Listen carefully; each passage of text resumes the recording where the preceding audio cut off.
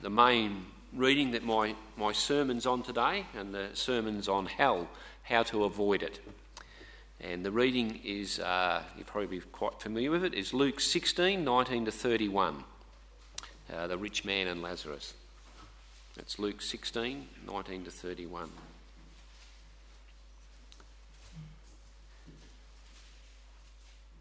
There was a certain rich man which was clothed in purple and fine linen, and fared sumptuously every day. And there was a certain beggar named Lazarus, which was laid at his gate, full of sores, and desiring to be fed with the crumbs which fell from the rich man's table. Moreover, the dogs came and licked his sores. And it came to pass that the beggar died and was carried by angels into Abraham's bosom. The rich man also died and was buried, and in hell he lift up his eyes, being in torments, and seeth Abraham afar off, and Lazarus in his bosom. And he cried and said, Father Abraham, have mercy on me, and send Lazarus, that he may dip the tip of his finger in water and cool my tongue, for I am tormented in this flame. But Abraham said, Son, remember that thou in thy lifetime receivest thy good things, and likewise Lazarus evil things. But now he is comforted, and thou art tormented. And besides all this, between us and you there is a great gulf fixed, so that they which could pass from hence to you cannot, neither can they pass to us that would come from thence. Then he said, I pray thee therefore, Father, that thou wouldest send him to my father's house. For I have 5 brethren, that he may testify unto them, lest they also come into this place of torment. Abraham said unto him, They have Moses and the prophets. Let them hear them. And he said, Nay, Father Abraham, but if one went unto them from the dead, they will repent. And he said unto them, If they hear not Moses and the prophets, neither will they be persuaded, though one rose from the dead. Hell is most likely the most unpopular, feared, and despised teaching in the entire Bible. The thought of people being punished for eternity in hell is repugnant to the human mind. It is a doctrine that which the natural heart revolts and struggles against. But you must believe it or renounce the teaching of God's word. In spite of the fearful and terrifying nature of hell and of eternal punishment, the strongest support for this teaching comes from the lips of the Lord Jesus Christ himself. The most terrifying imagery and teaching are found coming from the mouth of no other than Jesus.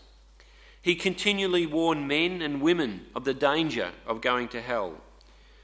Jesus Christ, our Creator, Redeemer and Judge, spoke more on hell than the apostles and prophets combined. Hell is a place that is not often preached on. To ignore the clear teaching on hell is to ignore Jesus Christ. Luke 16, 19 to 31 has been the focus of much controversy. Some take the story of the rich man and Lazarus to be a true account of events that actually occurred. Others consider it a parable or allegory. Those who interpret this text as a true record have several reasons for doing so.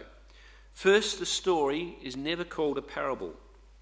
Many of Jesus' stories are designated as parables, such as the prosperous farmer in Luke 12:16, the barren fig tree in Luke 13:6, the wedding feast in Luke 14:7, and the sower of the seed in Luke 8:4. Secondly, the story of the rich man and Lazarus uses the actual name of a person. Such specificity would set it apart from ordinary parables in which the characters are not named. And thirdly, this particular story does not seem to fit the definition of a parable, which is a presentation of a spiritual truth using an earthly illustration. The story of the rich man and Lazarus presents spiritual truth directly, with no earthly metaphor. The setting for most of the story is the afterlife, as opposed to the parables which unfold in earthly context. In contrast, others maintain that this story is a parable and not an actual incident that occurred. They point out Jesus' standard practice was to use parables, and he used them in a lot of his teachings. They do not consider the above argument strong enough to warrant classifying the story as anything but a parable. Also, there are some aspects of the account that do not seem to agree with the rest of Scripture. For example, can people in hell and people in heaven see each other and speak to each other? But Jesus uses this text, whether a parable or not, to illustrate, among other things, hell. Jesus taught that hell is a real place. Here in Luke 16, Jesus is teaching us about a rich man and a poor man that died. He also teaches that there is a way to avoid hell. Let us look more closely at this portion of Scripture. Jesus does not say anything directly about the rich man being a bad person, but it's clear from the description that Jesus gives, he was self-indulgent, self-centred, and self-sufficient. Self-indulgent because he did not deprive himself of life's pleasures. Self-centred because he thought only of himself. He completely ignored the plight of the poor beggar at his door. And self-sufficient because he felt that he had need of nothing, especially God. He had it all, or so he thought. The beggar was just the opposite. He had nothing of material good. He was totally dependent on others for sustenance. The dogs took more pity on him than the rich man did. Notice too that Jesus calls him by name, Lazarus. Jesus calls himself the Good Shepherd, and he says that the Good Shepherd knows his sheep, and he calls them by name. Lazarus knew the Good Shepherd, and the Good Shepherd knew him. Both men died, and everybody dies. The American statesman Benjamin Franklin said the only two things in life that were absolutely certain was death and taxes. A phrase that became famous, only he got it wrong. We can avoid taxes legally and illegally, but no one avoids death. It is the most certain fact of life. Death is the most democratic institution on earth. There is no discrimination in death. It tolerates no exception, and everyone participates. When the Irish writer George Bernard Shaw completed his study on the causes of death, his firm conclusion was that 1 out of 1 dies. The psalmist sums it up well in Psalm 89:48. What man is he that liveth and shall not see death?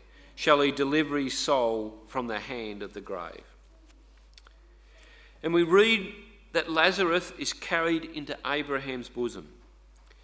This was understood to be a place of honour. People during this period ate their meals while reclining at tables, which was about 18 to 24 inches high. They would recline with their elbows on a cushion and their feet extended away from the table and the head towards the table. With this posture, it was natural that you would be reclined next to the bosom of your neighbour. To be placed next to the host of a banquet was to be given a place of honour. Abraham was the father of Israel, and it was accepted that Abraham was with God in heaven.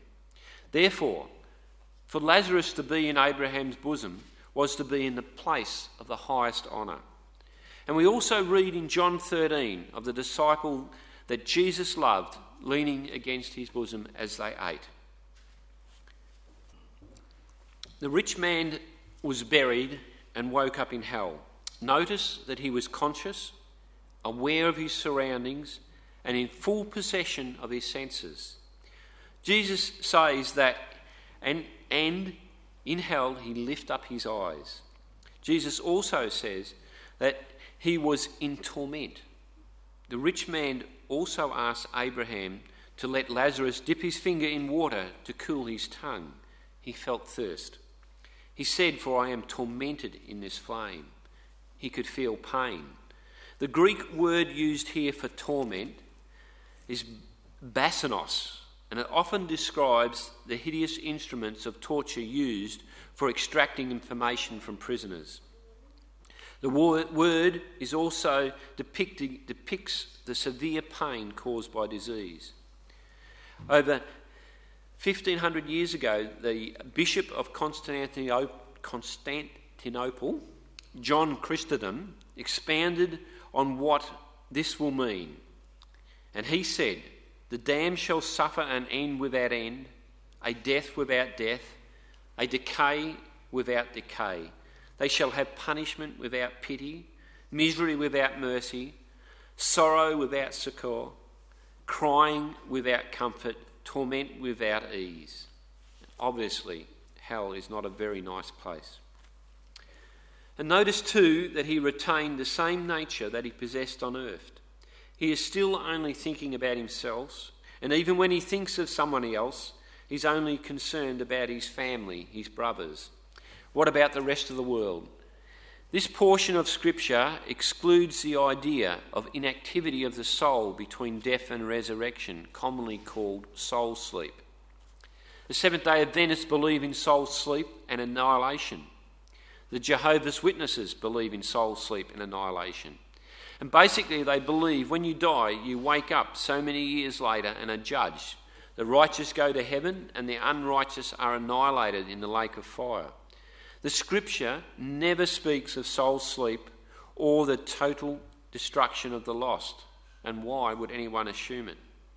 The lost are going to be just as eternal as Christians are. They just won't be comfortable. People that die without Jesus Christ's righteousness will spend eternity in hell. They will be in full possession of their senses. They will feel, they see, thirst.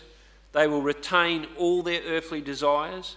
People in hell continue being the same people they were on earth. They will be accompanied by murderers, rapists, thieves, sexual deviates, and brawlers, etc. Notice the contrast between Lazarus in heaven and the rich man in hell. Jesus gives no indication that Lazarus is aware of the rich man's plight. The rich man, however, is very conscious that Lazarus is in a far better place. I believe the reason Lazarus is unconscious of the rich man is that Lazarus would feel sorrow for him. And the Bible teaches us there is no sorrow in heaven, as we read in Revelation 21.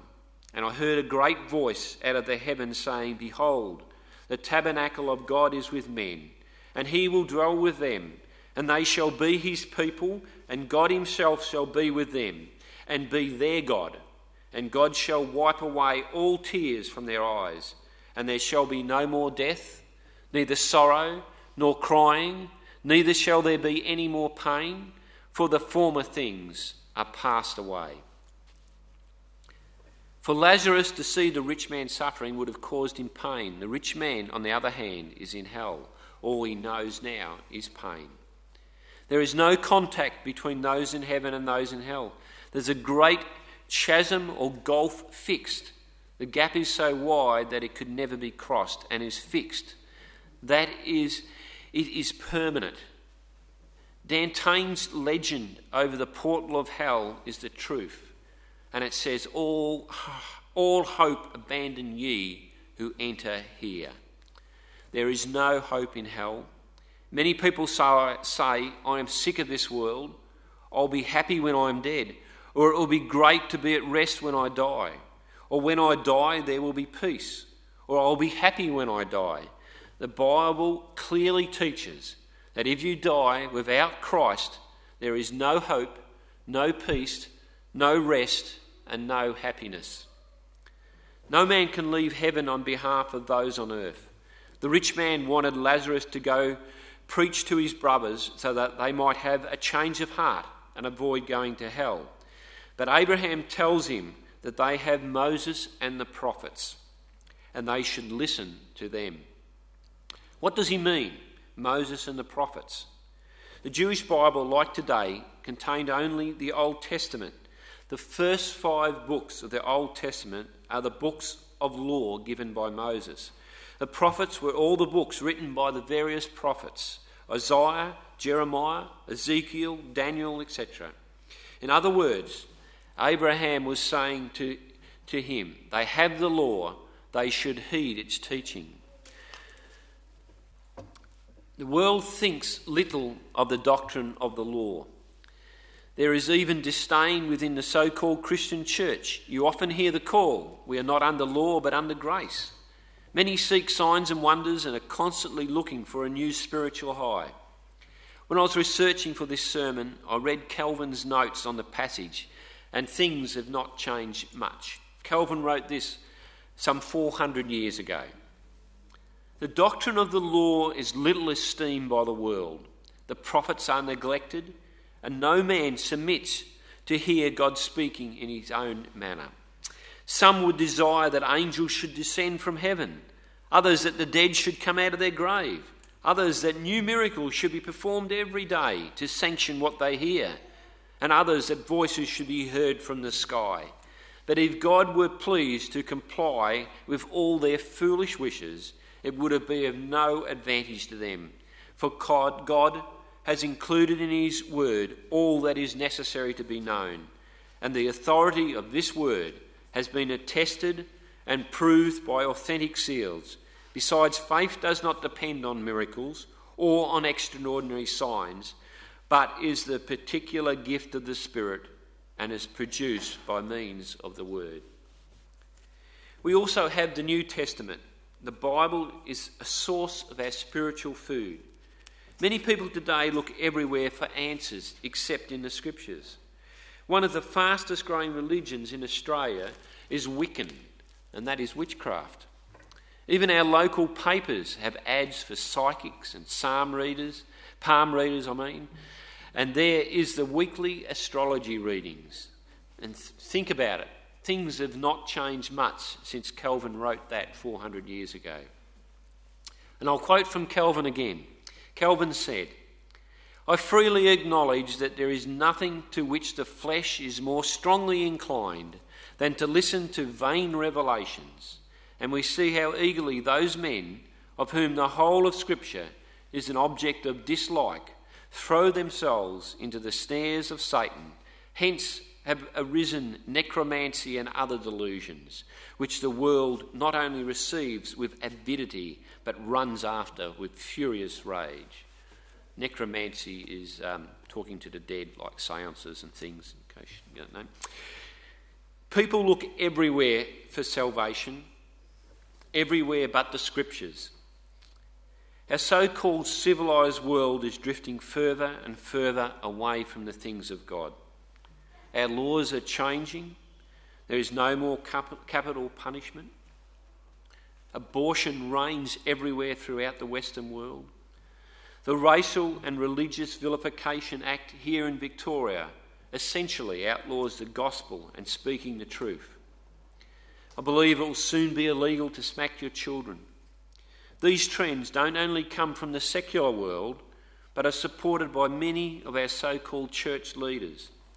And I remember, as a new Christian about 18 years ago, attending a course on child discipline at the Church of Christ, and I was taught in that course it's best not to smack children. Clearly a teaching against the Bible, as we read in Proverbs 23:13 and 14. "Withhold not correction from the child, for if thou beatest him with the rod, he shall not die. Thou shalt beat him with the rod, and shall deliver his soul from hell." I believe as Christians we need to be more vocal with our opposition against the trends in society. I believe this is one of the points of the passage, and the main point would be of that passage is that God has provided us with a way out. The Holy Scriptures. The Bible contains all the knowledge to avoid hell. It not only tells us how to make laws and how to live, but points us towards Jesus Christ, our Lord and Saviour. And we do read in that we read, neither will they be persuaded if someone rises from the dead. It's a scary thought because it reveals the hardness of people's hearts, that they would reject God's good news even if it was preached from someone who has returned from the dead. And it has been preached by someone that has returned from the dead. Jesus Christ has risen from the dead. He has shown us how to avoid the torments of hell. The evidence is within the pages of the Scriptures. The evidence is within our history. The evidence is in the lives of believers. Even creation itself cries out there is a creator. Yet many, or should I say, most totally reject Jesus Christ and will pay dearly for their rejection. God's justice will be done. Hell is real. It's a real place. It's a place of torment, of torture. And Jesus says there will be flames. In Revelation 20:14, calls it a lake of fire. What effect should the knowledge of hell have upon you? God's people. You've been chosen in Jesus Christ to spread the good news, the gospel of Jesus Christ. You don't know who the elect are. You are called to do the work of an evangelist. You don't know that Kerrang may be on the brink of a revival. Pray for the unsaved. Tell people about the things of God whenever the chances arise. If the chance does not arise, you may have to create your own. Ask your non-Christian friends along to church. Visit that person down the road. Let your life be a witness for Christ. I know it's not always easy, but we have God's promise that his word will not return void, but shall accomplish his purpose. You might say nobody in their right mind would want to go to hell. I say that there is nobody that is in their right mind without Jesus Christ as their Lord and Saviour. Christians are the only one in their right mind because the Bible tells us that Christians have the mind of Christ. Hell is a real place, a place of eternal punishment, but God has given us a way out through his written word, the word that speaks of the living word, that is Jesus Christ, our Lord and Saviour. Amen.